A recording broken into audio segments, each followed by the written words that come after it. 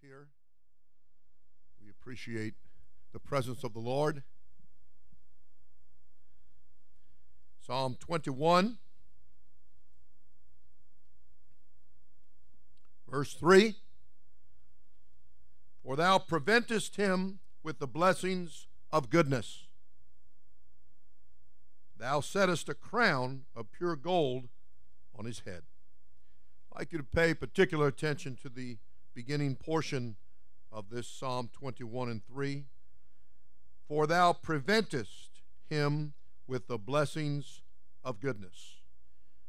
I want to minister this morning on blessed to be saved. You may be seated. The Lord bless you. The scriptures are very accurate. There is really not a lot of leeway, right or left. There is some margin of that, but pretty much you can get it straight and settled in your mind that what the Lord has said in His Word, that's exactly what He means. There's really not any fudging, and we are told that it is for no private interpretation.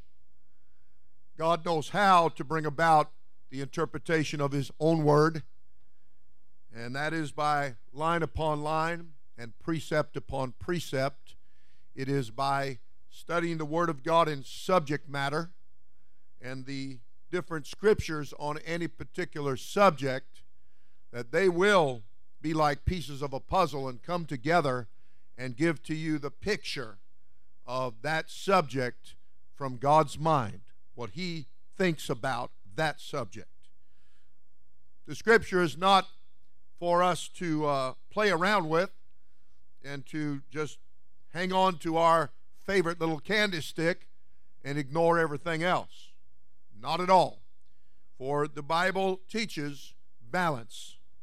And just as our universe and our world is based on the balance that God provided, so the Word of God will provide balance in an individual's life and overall in the church, the body of Christ. The Bible teaches here in Deuteronomy 28, and that's the book of the second law, meaning He gave it to them the second time. Nobody accusing anybody of being slow learners, but sometimes we have to repeat. God has to bring it back around. And there were those that, unfortunately, they did not fully believe God in their hearts. And their stepping out of Egypt, it didn't quite have the kind of oomph that it needed to have. And somewhere along the line, they ran out of faith. And they started talking about going back. There's just too much to this. And we're missing things that we used to partake of. The mind can trick you because it has a way of forgetting pain. Now that can be a good thing, because when I hit the wrong nail, I'm real glad when the pain is gone after a while, and then I don't even remember it anymore, and I've moved on. But I want to tell you that there is certain things in life that are painful that we go through and that we come out of that we might not want to completely erase the memory of it. We might want to remember that we learned a little something from our mistake and our misstep, or coming out of Egypt, coming out of the world, coming out of sin, and being led by the presence of the Lord, and that when He moved, they moved, and taking them through the Red Sea miraculously, and bringing them to a place where He caused the waters to gush, rivers of waters, to gush out of the rock, and took care of them, not only their thirst, but He gave them a good bath. They just got in there and scrubbed all that dust off of them. And they were refreshed, feeling good. Nobody was lacking. And God fed them with manna, and then He even fed them with the desire of their heart, gave them up to it, said, you want all that flesh? Well, try it again, see how you come out. And of course, that didn't work out too well. And then the Bible, of course, teaches that the promised land was before them, the church. Everything had been bringing them to that place. And he wanted them to go across the river and go into Canaan land. He wanted them to come in, a shadow and type of the church, the body of Christ. He wanted them to know that everything that they had need of was in that land that he provided. That there was going to be rivers that flowed like milk and honey. There was going to be housing. In other words, I'm going to see to your basic needs. You're going to have to drive out an enemy, though, who's going to pop up every which way and try to keep you from getting what I have been aiming you towards. I want to tell you that in Deuteronomy 28, after the people had been called out, who were chickens and faint-hearted and unbelieving, and they said, we want to go back to Egypt. It's just too much work. It's too much effort, as somebody mentioned this morning. I don't want to do that. So they said, we got us a captain, and we don't have to do what this says. We don't have to repent.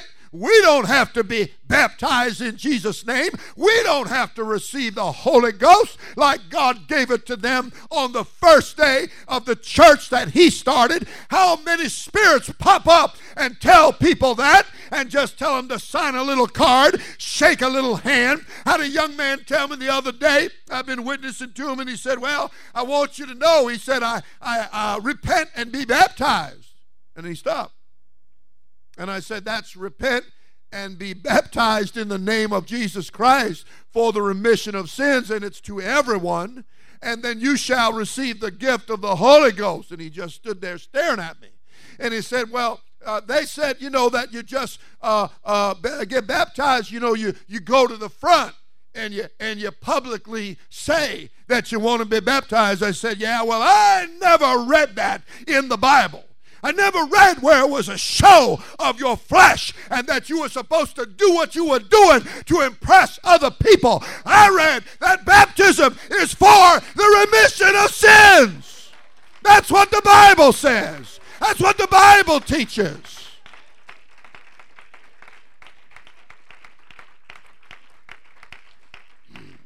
But people have a tendency to go do it where it makes their flesh comfortable. They went back in their heart and pointed a captain. We'll find somebody that will tell us what we want to hear and lead us in the direction we want to go. Well, they didn't go quite as far in the direction that they had planned to go, because the Bible teaches they wound up wandering in the wilderness for 40 years until every last one of them died. You don't want to live your life going in circles. That's what we come out of. That misdirection, that confusion, that great big waste of life and time. That's what God is going to save us from if we'll just obey what he said. And that's what he said in Deuteronomy 28 to the next generation. He said, if you will hearken, if you will pay attention to my word and what I tell you, my blessings will overtake you. My blessings will catch up to you and overtake you. That's what they'll do.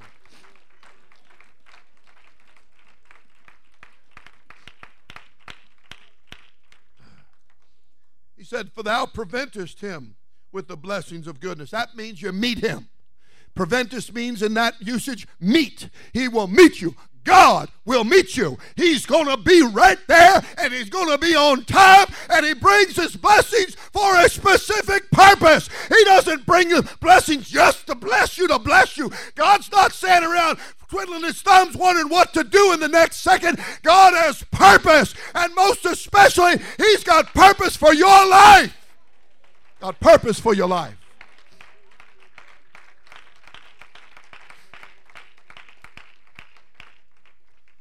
Another example comes to us in Luke, that the Bible teaches that Peter, New Testament now, Peter is going to enter into a certain place in a certain situation, and the Bible said that Jesus prevented him. That means that Jesus was anticipating what he was about to do and what was about to take place. And he prevented him. He anticipated that, and he stopped him. And he began to give him a little Bible lesson and began to give him some direction so that he didn't get into the wrong situation. The enemy wants to step in front of you every time you're about to get into where God wants you to be, and he wants you to abort to something else and go in another direction and settle for less. When God said you don't want leeks and garlics and onions, you don't want the world, that's not what your heart's crying for. My blessings are here to meet you, to guide you, to mentor you to salvation. To salvation.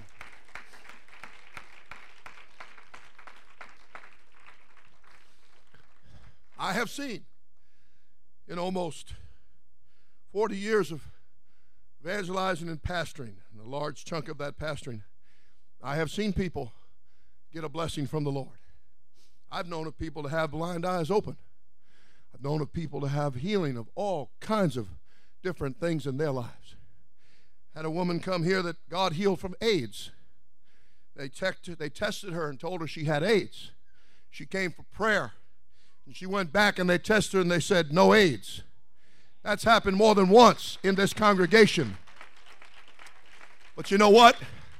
I know of one woman that stayed with the church after that kind of miracle blessing of healing that God did, and I know of another person that didn't. They just went on back to the world, went on back to the wrong lifestyle and the wrong way of living. Let me tell you, God sends his blessings not for you to go off somewhere and bragging about it like the 9 lepers. And Jesus said, what is this? Only one comes back? Weren't there 10 of you? Where are the 9? Oh, they're out there wandering in circles again, God. They went after telling everybody, I'm so blessed. Look what God did for me, and doing nothing with it in the way of the true overall purpose, and that is salvation.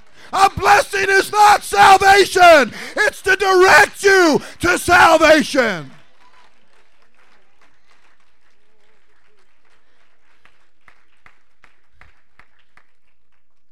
Romans chapter 1, in teaching to the body of Christ, told them, knowest thou not that the goodness of God, the blessings of God, the goodness of God leads you to repentance, meaning leads you to water baptism in Jesus' name, leads you to receiving the gift of the Holy Ghost, the salvation of the Almighty God.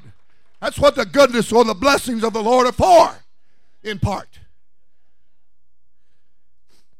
Known to people, they just want to use the blessing of the Lord as some kind of crutch, some kind of rationalization. 40 years ago, God blessed me. Well, great. Wonderful. But you're missing what that salvation, what that blessing was for. It's to get you to the salvation of God. It's to get you to the really important thing.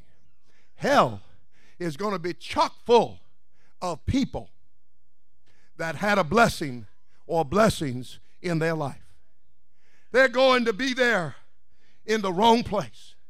God is not bringing his blessing for you to go in the wrong direction with it and to use it as some kind of an excuse to never get the salvation of the Lord and to try to confuse and cross the wires of a blessing and salvation. There is a difference. The Bible talks about above 500 people, and there they were with Jesus. How marvelous was that in the days of his flesh to be standing there with him. In a high place, a Mount Olives, a place called Bethany.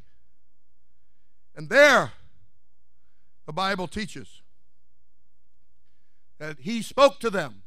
He began to instruct them. And in so doing, the Bible teaches that Jesus was getting ready to depart. This was post-resurrection, after his resurrection, after he had arisen from the dead. He is now getting ready to ascend. That fleshly body has been glorified. And we're not dealing with flesh anymore. We're dealing with a heavenly body. He's getting ready to ascend into heaven. And he calls above 500 people that had been with him, around him, near him, some form of disciple. And he gets them all together, and he begins to give them a Bible study. He begins to give them these last-minute instructions. For he told them that I'm going away, and where I'm going you can't go, at least not now. But he further explained to them that he would not leave them comfortless in his going. That the purpose, in other words, one of the reasons that I've given my life on the cross, and the Spirit withdrew from that body and then re-entered that body after I spent 3 days in the heart of the earth preaching to the spirits which were in prison. Hell is a prison. Hell is a place you can't get out of when you go there. The Bible teaches that as he began to minister to them these last words, that he breathed on them, and he told them, gave them a commandment, an imperative: receive ye the Holy Ghost. You go get the Holy Ghost, the Spirit of comfort that I told you, the Spirit of truth that would lead and guide you or mentor you into all truth. That I told you about that. And now the time has come. He's telling them to go, and that repentance and remission of sins would be preached in his name. That's Jesus Christ. In his name, among all nations. Red, yellow, white, black, and any other shade you want to get. If there's a purple, they got this to have this. He said all nations. And it's to begin at Jerusalem. And it's to go forth from there into all the known, and even to them would be the unknown world. Countries and places that had not yet been discovered. And so the Bible teaches that of above 500, about 120 hearkened to what he said. They listened to it to the point that they obeyed it. They kept the commandment that Jesus gave to them. And they went, imagine, just approximately a half a mile further. The Bible talks about falling short of the promise of God. He told them repentance and remission of sins be preached in my name among all nations, beginning at Jerusalem. Where they were standing, they could see Jerusalem. He told them that you're witnesses of these things that I have showed you and told you. And he said, now you go and you wait. You tarry, you wait for the promise of the Spirit, which you have heard from me.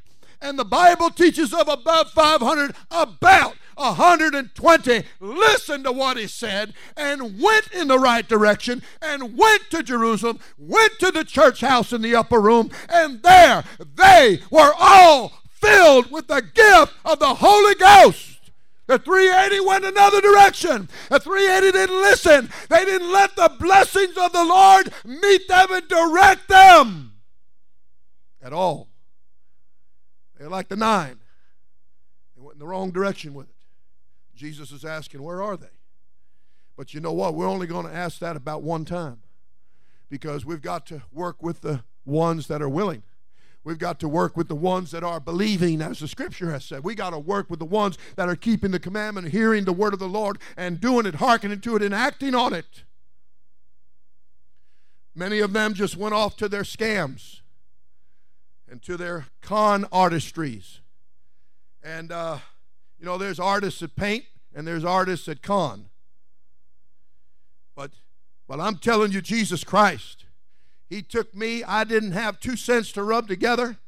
I didn't have anything going in my life besides a good wife, and I was about to lose that. And Jesus Christ pulled me out of the miry clay, set my feet, led me to the rock that was higher than I am. And when you start recognizing that he is higher, that He is the highest, and that's where you need to be led to, and you got to get teachable, trainable, and coachable, and leadable, and He leads you to the rock that's higher. He will establish your goings. He will bless you, and His blessings are to bring you to salvation. It'll bring you to His salvation. For salvation belongeth unto God. Everybody said, praise the Lord. Thou preventest him with the blessings of goodness. His blessings are good. The Lord doesn't come to do evil. He's not coming to stomp you down, beat you down. Everything the Lord does is to help save people. Everything He's already done, everything He has set in motion, everything He has provided for and made available is to save you from the things that entrap you and destroy you and confuse you and leave you empty, void, dissatisfied, and unhappy and beaten down.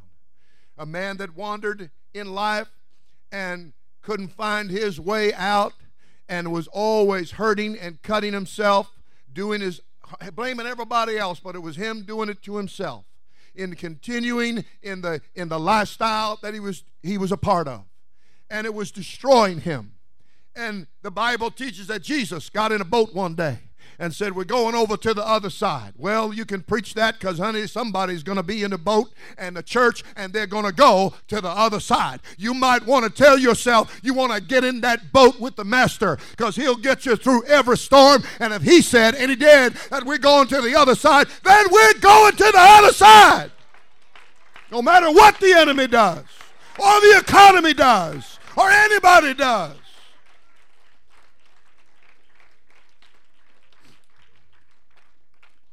There will be effort involved to get what Jesus has for you, because He's going to prove your sincerity, because He had a good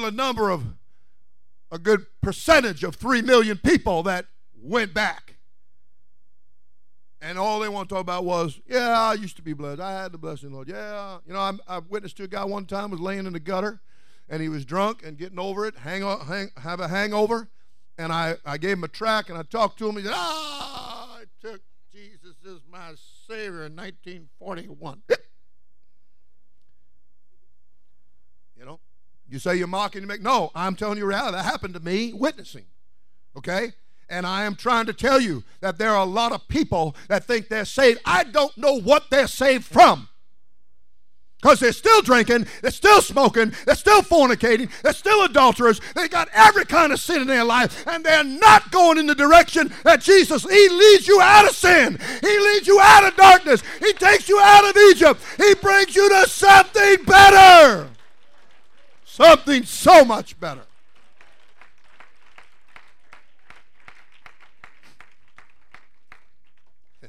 And then there's always the line, well, Jesus understands. Oh, He does understand. He understands that you're lost and you need to be saved. He don't miss it. You can't con Him. You can't fool Him. You can't pull it over on Him. And you can't do anything in secret, but what He sees it, knows about it. And you will give an account. And there will be no excuses. There will be no nolo contendos. That means they're not going to, you say, I'm guilty with explanation. The explanation days are gone when that happens, when that judgment takes place, when you get before the judge. You ain't going to be no lawyer. The advocate's doing his job now. You got a lawyer now. His name is Jesus Christ, and He's standing up for you. He's pleading your case. He's defending you, and He's doing it to save you from your sin.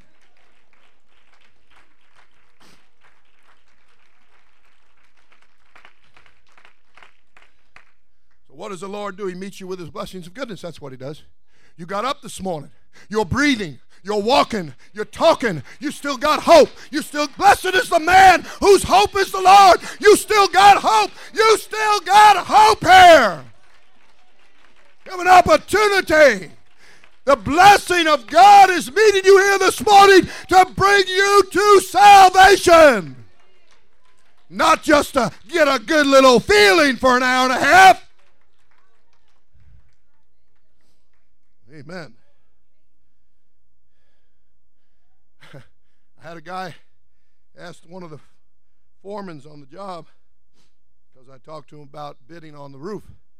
And he said, he came out and I said, go out there, I'm busy, I got to go somewhere else. You go out and meet so-and-so and Pastor Hopper, and you talk to him.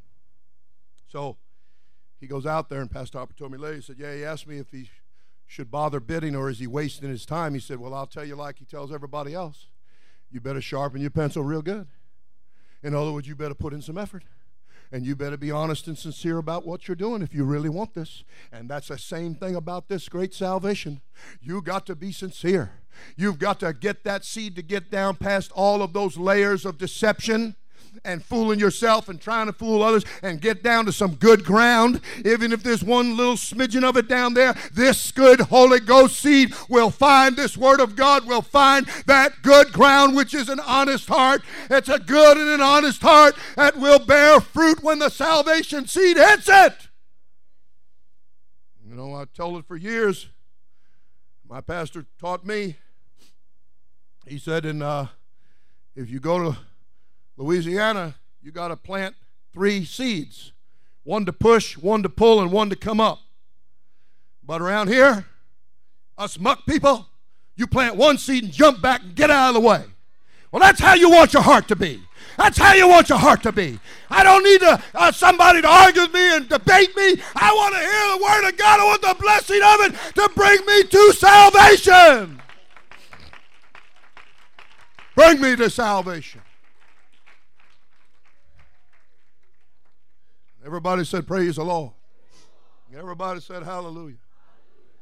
Let me tell you, I don't think I have anybody willing and limber enough around here to do what I want. Well, there's a woman in the Bible, and the Scripture teaches that her head was where her feet are. She was bowed all the way over. And the Bible teaches that Jesus called her to him. Now, I never read that Jesus had any such problem. I didn't read that he had curvature of the spine or scoliosis or any other thing you want to call it. I didn't read where he had to look at the dust all day long while he walked around because his head was down where his feet were. I didn't read where he probably had a bad neck from having to look up and try to see the ankles and the feet of the crowd so it wouldn't bump into somebody. You know, but this woman was bowed over, her head where her feet are, and Jesus called her to him.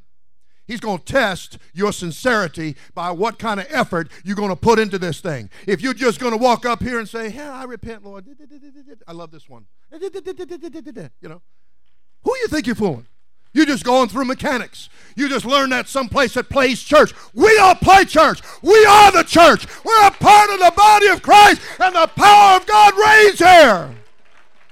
And if you want salvation, then you let his blessings usher you to him.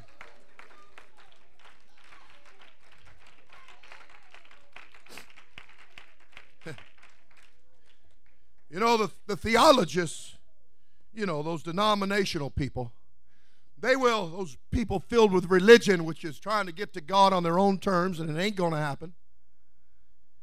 They will tell you that you're saved by faith. Well, we are saved by faith. Faith in what? Faith in God's Word.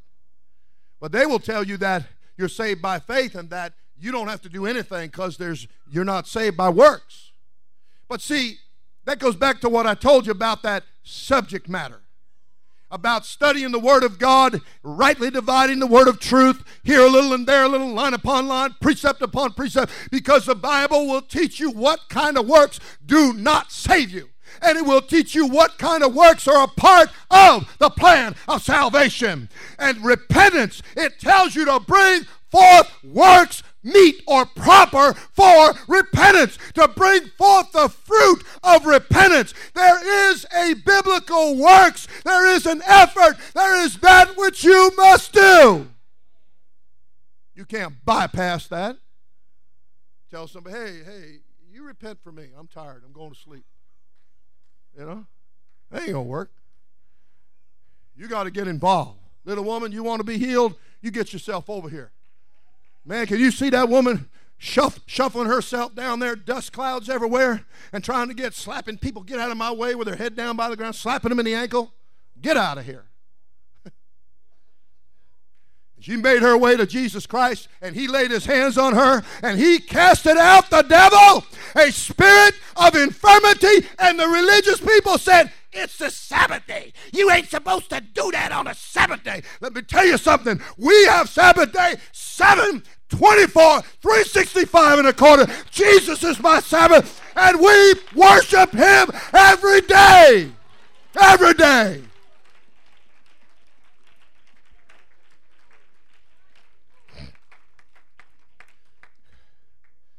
Now, you just want to get honest with me. You can come up. You want to get honest with me. Sit down a minute, please. I know you're hoping I'm done, but I ain't done. I'm believing the Holy Ghost ain't done. God help us if we go past 12, right? Everybody will have a heart attack. Well, the only heart that I want to attack is this one up here.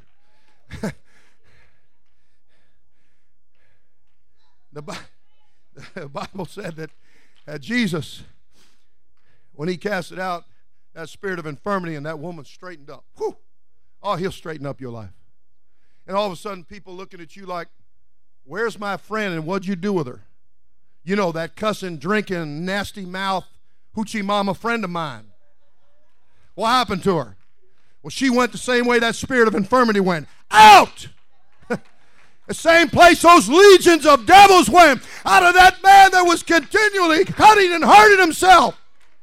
And they came the whole town looking at it, and they were afraid of it. That's right. People are afraid of the power of God because there's a lot of people don't want to get straightened out. They like the club. They like the booze. They like the drugs. And a whole lot of other things that are destroying them. And it will come to an end. It will come to an end.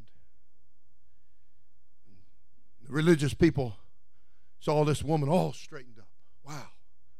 Instead of being happy, instead of rejoicing with the blessing of healing that was shown upon this woman.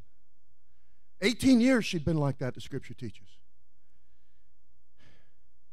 I wouldn't want to have to walk around with my head where my feet are for 18 seconds. You know, they made you do that in gym class. 18 seconds, I couldn't make it. I think I made about 10. And I just fell over, lost my balance. Ain't you laughing? You did too. Don't you act like you're all Mr. or Miss Agility. And then people, they said, all them religious people, all them sanctimonious, pious people, you know, fresh from the club the night before, all duded out. They standing around and they said, he's a sinner. He did that on the wrong day of the week. We only do that at a certain day and a certain time and just for a little thing. And we don't even do it then. We just go through the motions. We just act like we're doing something. We just have a little circus going on here. We play in church. And, of course, church has to be interrupted about every 5 minutes for somebody to go get a break to smoke. Oh, excuse me. I wasn't supposed to say that, was it? Almost as bad as when you go to the entrance of the mall, right? Got to pass through the cancer cloud to get through it. Coughing and hacking along with the rest of them. Well, that's an addiction. It's what the devil does to people. And they criticized Jesus. They said he did it at the wrong day. And Jesus called them hypocrites. And he said, and I'm just going to put it where you can really understand it. Jesus said, which one of you would drop $100 in the pit and not go down there and get it on the Sabbath day? It looked like a bargain basement. That's how many people be down there trying to get it. And they all hung their heads and they all slithered away because they knew good and well that Jesus had their number, that they weren't going to lose any money over the Sabbath day. And I'm trying to tell you something, that Jesus made it clear. He said, man wasn't made for the Sabbath, but Sabbath was made for the man. I'm not going into a lesson on that Old Testament and pre-law right now, but I am telling you that the Bible said in the New Testament, it teaches you that Jesus is our Sabbath in this period of time in which we live. Everything else was shadows and types. Everything else was goodness and blessings and training and discipline and teaching to bring us to Christ, to bring us to salvation, not just a blueprint of salvation. I'm going to be very glad when the 50 sets of blueprints, we can roll them up, put them away, and let them collect dust, because we'll have the real thing. Wouldn't you like to get rid of all that words and all of that blueprint and all of that one-day thing and roll that up and put that away and step into the real thing that Jesus has been leading you to salvation? He said, forget about observing times and seasons and thus and so. He said, let no man judge you in meat or drink or in new moons or Sabbaths. He said, man, I have brought everything to bring you to this. Now go get the Holy Ghost. Go get that promise of the Spirit. It's yours. I've made it possible. I'm blessing you, and I'm breathing on you, and I'm encouraging you, and I'm commanding you, and I'm directing you to go get this salvation that I have provided for you. Let the blessings of the Lord meet you with their goodness and usher you like a limousine, just angels standing there with the door open and ready for you to get in the vehicle of salvation. This is all to bring you to this place. Let's take a moment. Let's lift our hearts with our hands. Come on. I want the real thing, Jesus. I want the real thing. I praise your holy name. I worship your righteous spirit. I need your holy hand and your mighty power. I want your Lord to touch my heart right now. I want to wake up and recognize that all the goodness in my life is the blessing of the Lord to bring me to repentance, to bring me to be baptized in water in the name of Jesus Christ, to bring me to receive the gift of the Holy Ghost. Thank you, Jesus. Thank you, holy God. Thank you, righteous Savior. Thank you, Lord. Thank you, Jesus. Come on now. You can have this great experience. You can have this wonderful truth. The goodness of God is leading you to repentance. Follow repentance with water baptism in Jesus' name. And that will follow with receiving the gift of the Holy Ghost. And should you receive the Holy Ghost first, then you are commanded to be baptized in water in the name of Jesus Christ. The only way to fulfill Matthew 28:19 is to be baptized in the name of Jesus Christ. He is the everlasting Father. He's everything. He's the one true, wise, only eternal God. And beside him there is no other. Come on now. Come on now. Our God is great. Our God is mighty. We're going to make our way to the front. All the men over here, all the ladies over here.